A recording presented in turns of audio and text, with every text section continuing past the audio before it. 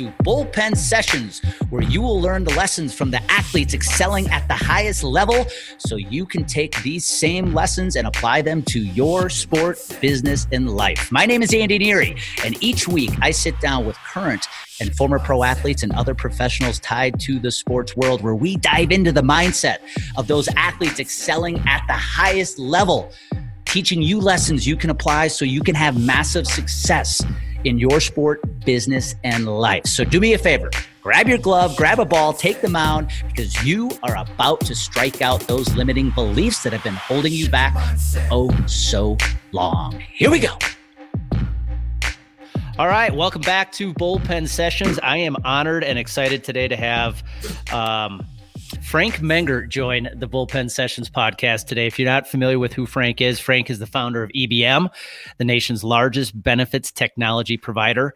He's as a leader in the employee benefits technology field, he has helped bridge the gap between insurance and technology-driven solutions for brokers, consultants, carriers, and employers nationwide. Frank founded EBM with the mission of providing brokers and benefit consultants with an outsourced, affordable approach to leverage best-in-breed technology solutions. And under his direction, EBM has been able to develop partnerships in all 50 states. So Frank, man, I'm honored. Welcome aboard.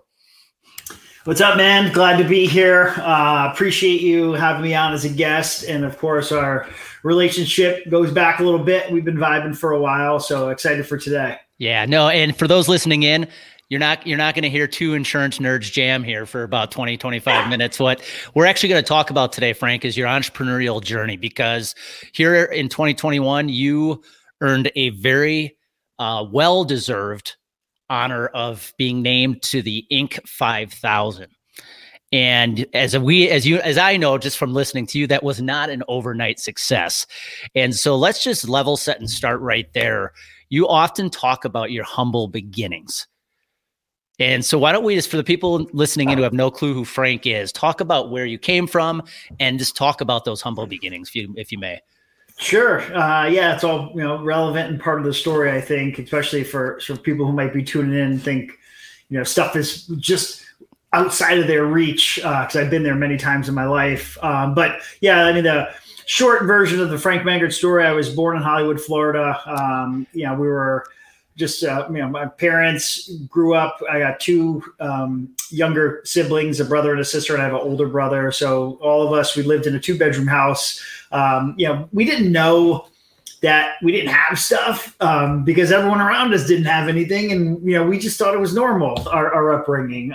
We were kind of rednecks. And that's, the terminology that I can say that because we were all, part of that in our neighborhood. And that's really, we all kind of, just got together, played outside, old school stuff, but didn't have much, but didn't really realize it didn't have much growing up. Parents got divorced. My mom had aspirations of moving to Connecticut, and she brought the kids with her, came up to Connecticut, and things didn't work out. She moved back down to Florida. My dad was here in Connecticut. I stayed with my dad. So sort of that whole, divorce kind of drama that, again, so many people have been through the divorce piece with, my mom, my dad, just split and new friendships and all that stuff. So all that happened, really torn between, being with my mom, being with my dad, ended up staying here in Connecticut. And that's kind of where I established myself. So I've been here ever since. Love Connecticut for sure. I'm definitely in my heart a Florida local, love to get down there, but been up here for a while. And just been busy, trying to make it happen, tinkering with different things. Some have worked, some haven't, learned a lot along the way. And, it's definitely put me in the position to exactly right now where I'm standing right now. Everything that happened in the past has really got me to just be actually just sitting here on this podcast with you. Well, and you're one of the unique, rare, breed that I may call that you've been an entrepreneur really since day one, meaning day one since you entered the work world. And do you think you were born that way? Were your parents entrepreneurs? Where did you get that spirit to be able to take that risk at such a young age? Yeah, so I'm definitely not from any entrepreneurial heritage that I know of. Maybe way back when it could be possible, but the family that I know, not entrepreneurial. My mother was a stay-at-home mom, raising 4 children. My father was a truck driver, retired as a truck driver. So as long as I remember my dad, he was a truck driver. So yeah, not entrepreneurial, but when I look back. I see things that were entrepreneurial in me that, it wasn't, nowadays it's like cool to be the entrepreneur and stuff. But growing up, I did things that were very entrepreneurial to me. Like I pushed my lawnmower around my neighborhood everywhere. I would push it around, mow lawns. I would do basically anything to make some money. I used to bring candy to school. I was the guy that sold candy every morning all throughout the day. I used to get in trouble selling candy in school. And that was as early as probably 10 years old. So very early. When I was in school, I ran the bookstore and I kind of sold stuff and things like that. So I had these tendencies.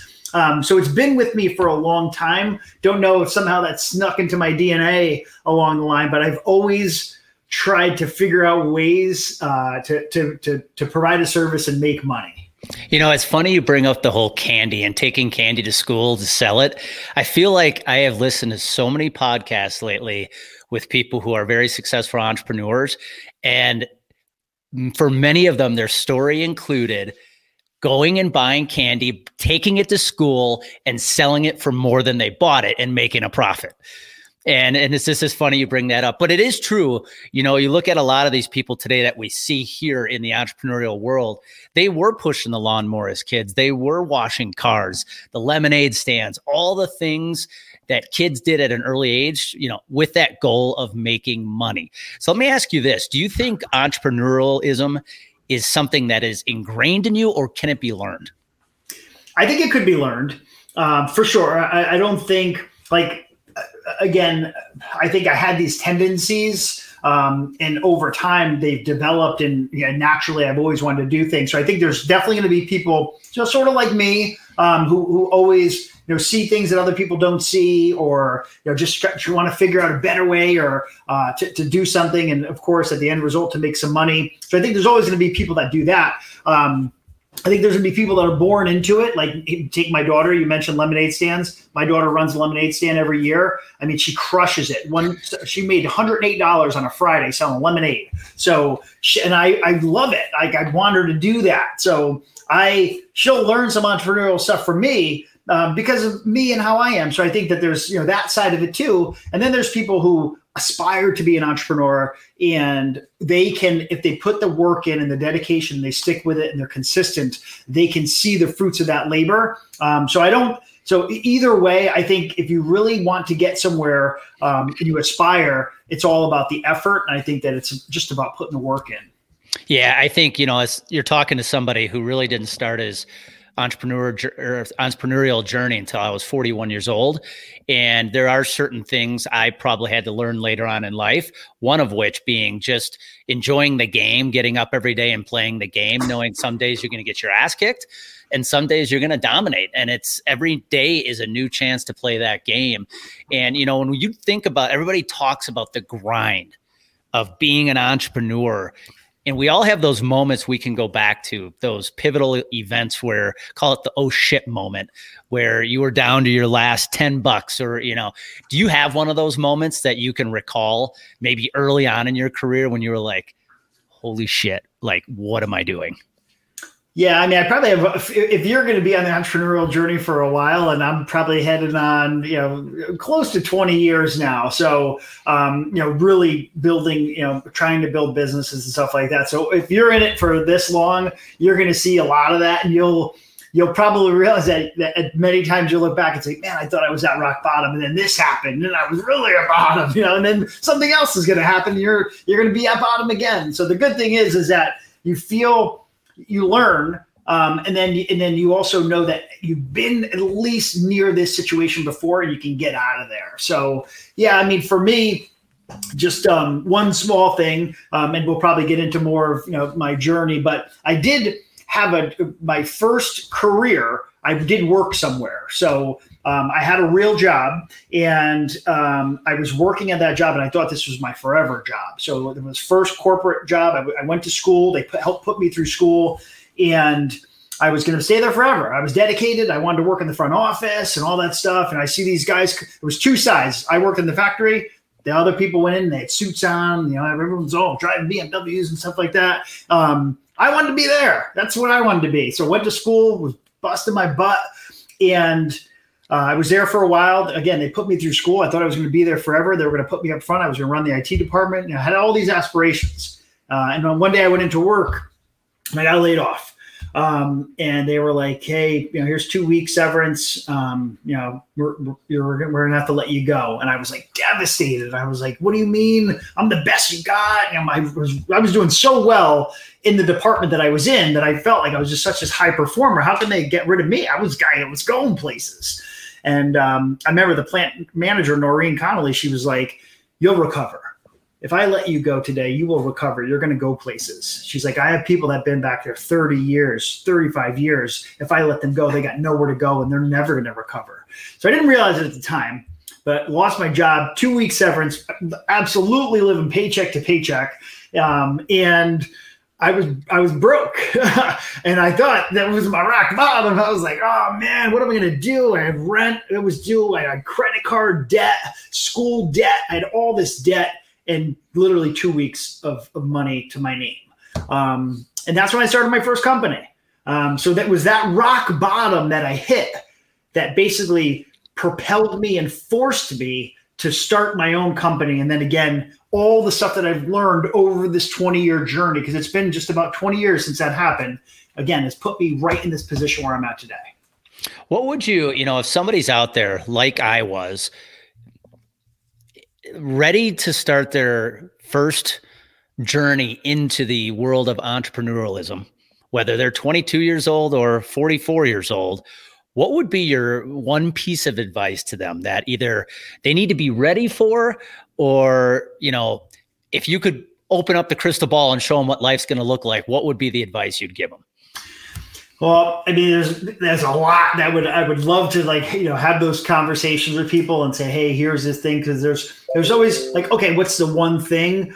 I mean, for me, if someone is aspiring to be an entrepreneur, because I think a lot of people are nowadays, and I think there's a lot of different windows that you can look through. I think there's a lot of people that you can see on social media that appear to be doing great things. So it's easy to get pulled into that and want to be, hey, I want to do that. So I would say the biggest thing for someone who wants to get into the entrepreneurial journey is to make sure that you have a product or service or whatever it is that people are willing to pay money for. You need to be able to solve a problem for someone that says, "Okay, great. I will give you money to help solve that problem for me because I don't want to do it on my own, or I can't do it on my own." That's the thing, because anyone who says, "I'm not in it for the money," can never be an entrepreneur, because if you don't make money, then you can't pay the bills and you're never going to be able to survive. So I would say, look at what your idea is and look at the value that you're going to bring, or the solution that you're going to bring to the problem that you're looking to solve. And that right there, if people will pay you, then that's a great start, because that's how you can propel into many other things in your life. But if you have something that it's a great idea and no one's willing to buy it, you're either going to go broke really fast, or you're going to get miserable and frustrated really fast, or it's going to take a long time to get there. And those repercussions would be even worse, especially on the mentality side. So although there are a lot of things I would throw into the, one thing, that is one big thing, because I see a lot of people fail starting a business or starting out with this idea. And in year one, they don't make it, because that's why the failure rates are so high, because of the fact that they don't do all the work necessary beforehand. And the big thing is, will people pay money for whatever this product or service is that you're going to sell? Yeah, sometimes ideas are just that, right? They're ideas. I mean, I can remember when I started my coaching business, I had those doubts. Is somebody going to pay me to actually help them with their brand message, their marketing, whatever that might be? And it was that first moment I had of panic when I had decided to make this move. And I'm like, the $1 million question is, are people going to pay for this? So you are absolutely right. Let's talk about somebody who has been, I would say, both a mentor for you and I. You've actually had a chance to meet him. I will say, I tell people all the time, when I finally made the decision, Frank, to go out on my own, and again, I had already been a veteran, 20-year veteran of the health insurance industry before I decided to go out on my own. Somebody who had a big impact on me was Gary Vaynerchuk, Gary V, because for up until that point, for the previous 2 years, I had watched videos of him every single morning, and just the mindset shifts he's allowed me to make is really what gave me that confidence to actually move forward with my business idea. Now, you have actually had a chance to meet him.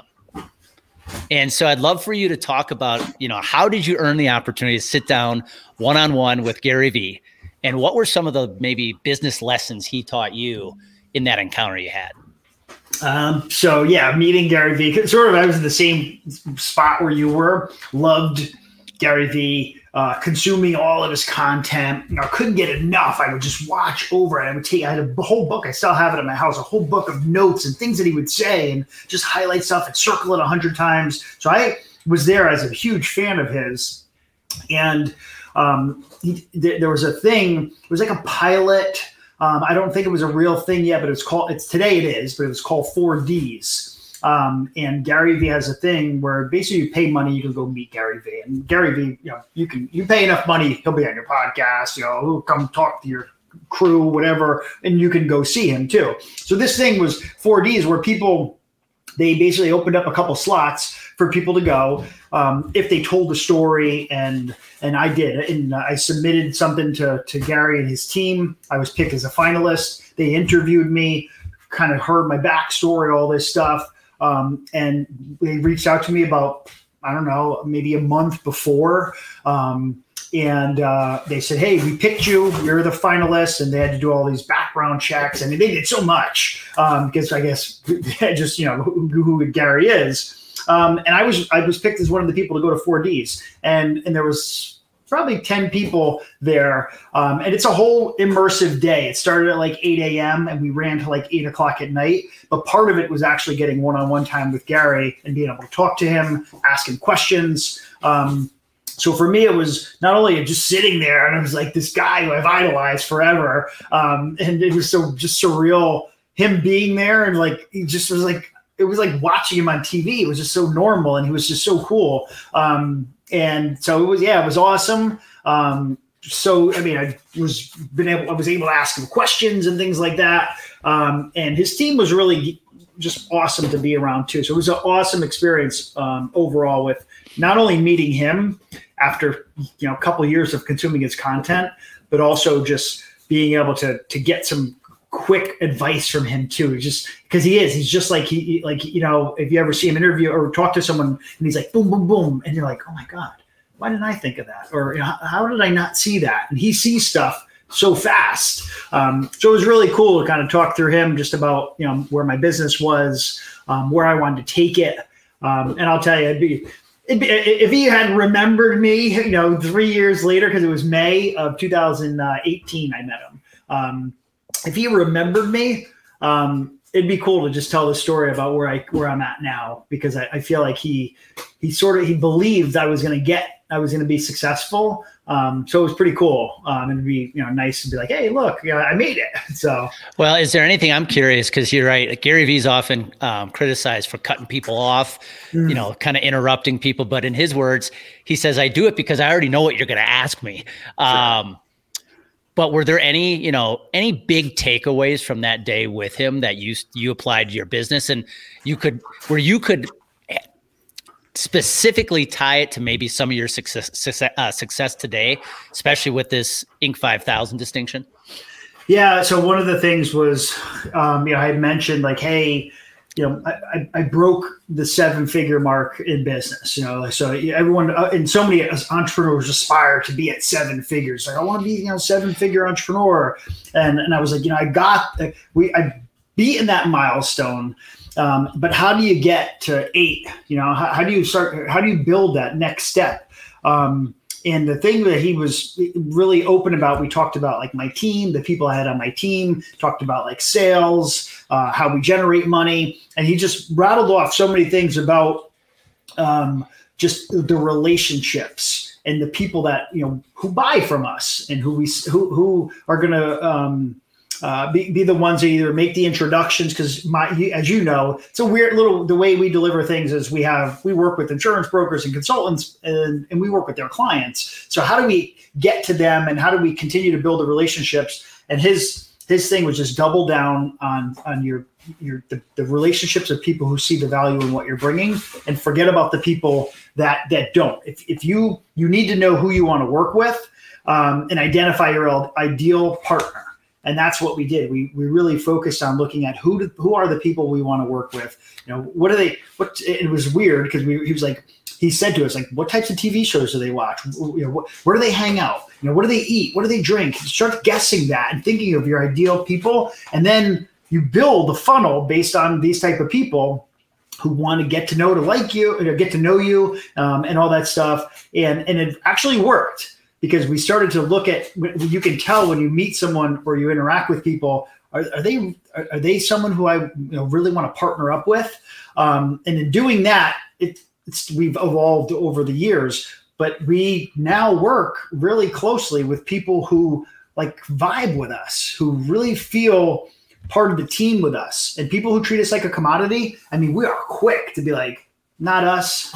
Go find another solution, but we're probably not a good fit for you. And that was probably the biggest thing, was just doubling down on who our ideal client was. Well, and I'm sure another piece of advice Gary gave you was double down on your content, which you have done a massive job with. And when you think of some of the platforms out there today on social media that you can be using to grow your business, LinkedIn is one of the most effective tools to be using. And you have built a massive following on LinkedIn with almost 50,000 followers at this point in time. So let's talk about that. Gary's a big believer in LinkedIn. You and I have both used LinkedIn to grow our businesses.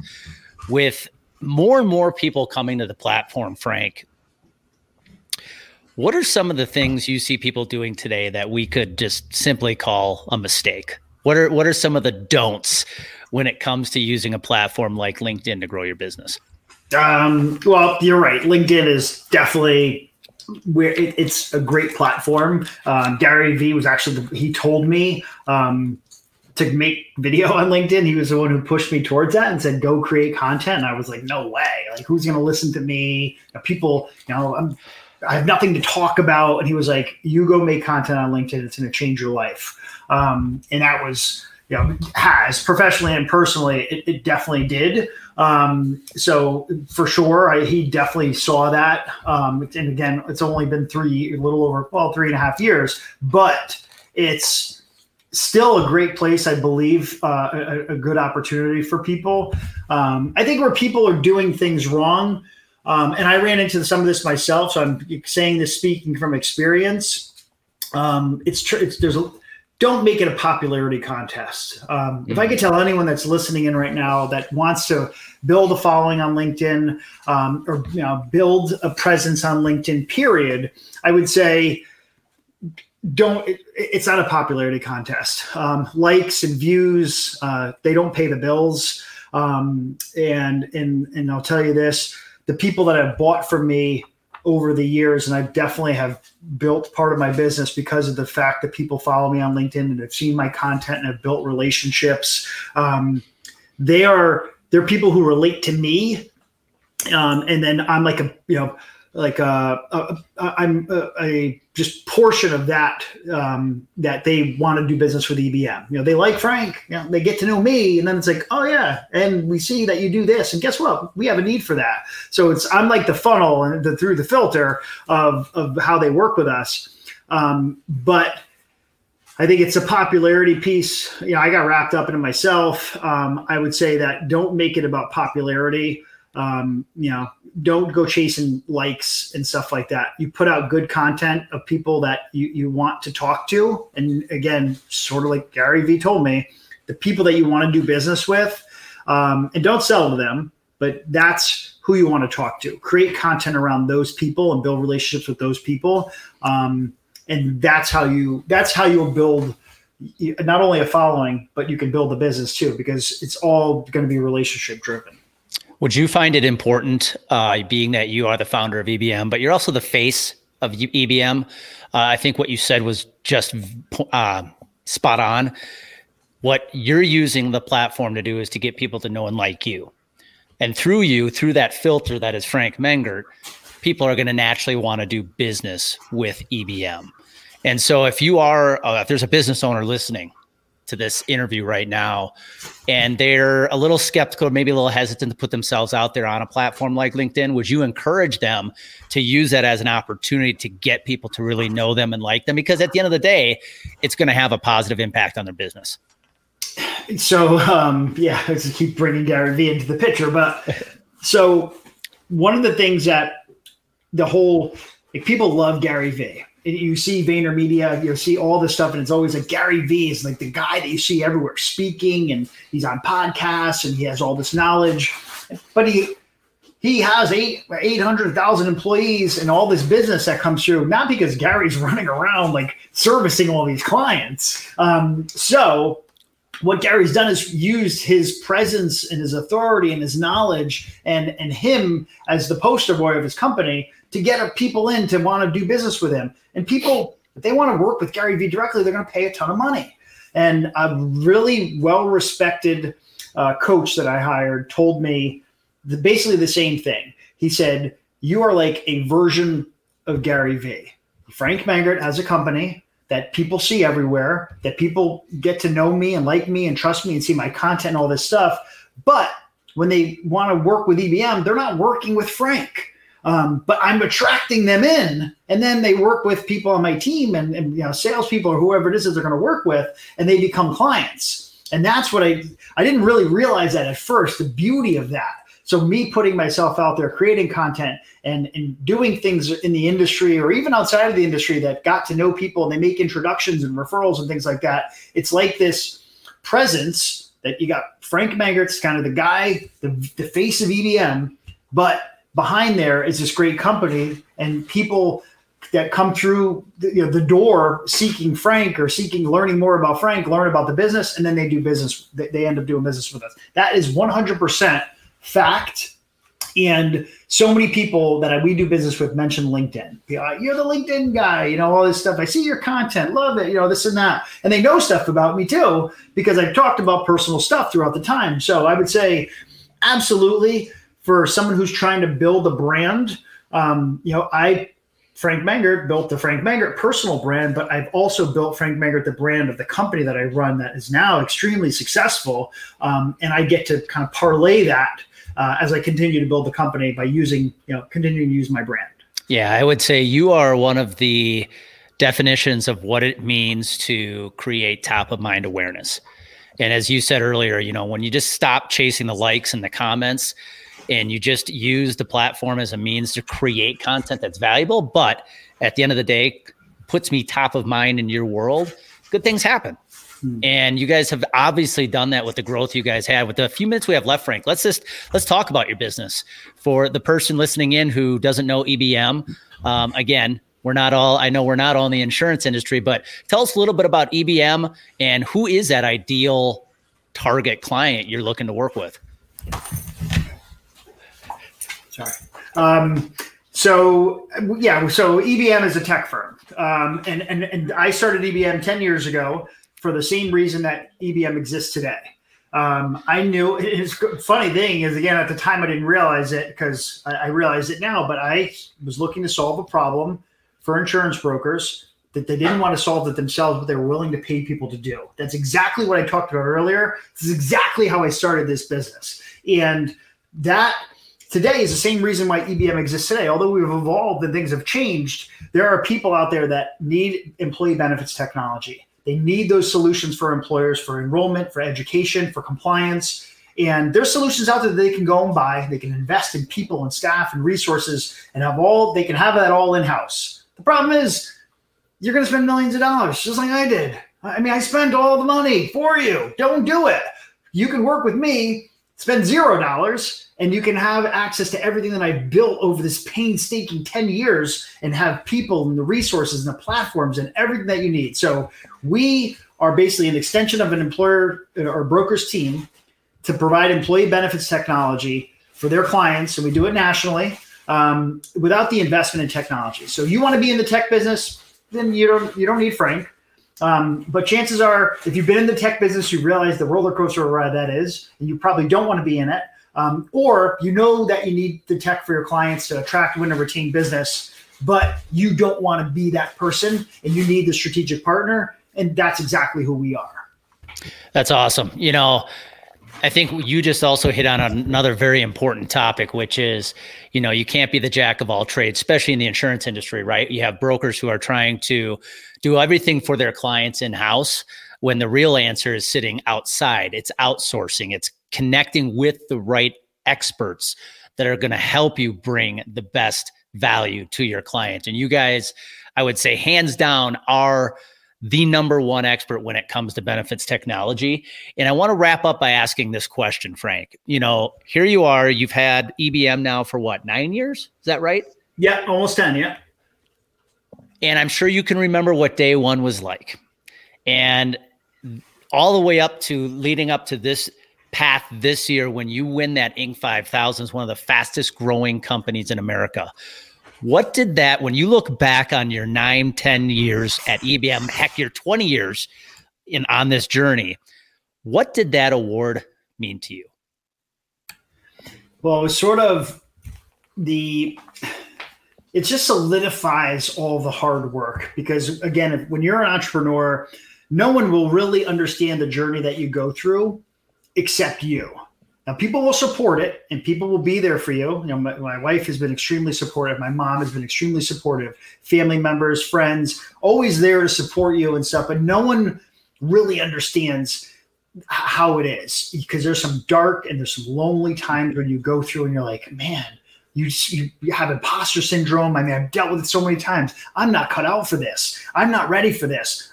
Who am I to even be in this position? And all these things, you second guess yourself because you start to see failure and you wonder, like, man, I should probably just be working somewhere and not having to worry about this. So it happens so often, but no one can relate. And even when you surround yourself with a group of great entrepreneurs that have been where you've been before, it's still you and your journey, and it's always very unique and very specific. But to get the award was basically it was a stamp to say you're not an imposter, that you are good enough, that you did all this work and you made it. And that's no one is going to feel better than you because all these years of all the times and tribulations that you go through. So for me, it was just that pat on the back that only I can get, and that only I know I needed. And that was really it. That to me was like, you know what, you made it. And what it did was made me hungry because I was just talking to my CFO and I'm like, we're going to be on there for 2021. I mean, we just had the best year ever. So now we're Inc. 5,000 for 2021, and then we want 2022. So it pushes me farther now, which is always great too because sometimes people get complacent. So yeah, that was just what I needed to say. Keep going, man. Well, and it also validated you were a 20-year overnight success, right? It doesn't happen overnight for sure. So Frank, let's last question for you. For those who are listening in who want to get more of Frank, maybe hire you as a speaker, because if you haven't heard Frank speak on stage before, he is phenomenal. What are the best ways to get in touch with you? Best way is probably still LinkedIn. I've been slacking there with showing up a little bit just 'cause I've been focusing on some things and stuff like that. But the best way, you can hit me up on LinkedIn, send me a DM, and I'm more than happy to chat with you there. That's probably, number one if you want to find me or hit me up there, connect. Absolutely. Just my name, Frank Mangert, you find me pretty easily. And that's, I would direct people there. Awesome. Well, Frank, I want to thank you for your time today. I know you're a busy man. Thank you for sharing your journey with us. I think for a lot of people listening in right now, it's easy to want to give up. It's easy to want to give in and say, who am I? I am not cut out to do this. But you are definitely that vision of consistency, persistency, and patience, which are 3 words I think have to define every entrepreneur. And I think you have defined all 3 of those. So Frank, thank you. Appreciate it. And for everybody else listening in, you know what happens when you get that clarity, you get that confidence, and they come together, massive action happens. Go make it happen today. Thanks, man. Shift your mindset. Thank you for listening into this week's episode. And if you know of any other high achievers like yourself that you think would benefit from this episode, please do me a favor. Please share this with them. You would help me go a long way in sharing this message, getting this message out to as many people as possible. I'd be forever grateful. And if you really found benefit from today's episode, do me a favor, go subscribe to the podcast, give it a 5-star rating, leave a great review. It always helps to make sure that this podcast is getting in front of as many ears and eyeballs as possible. Thank you.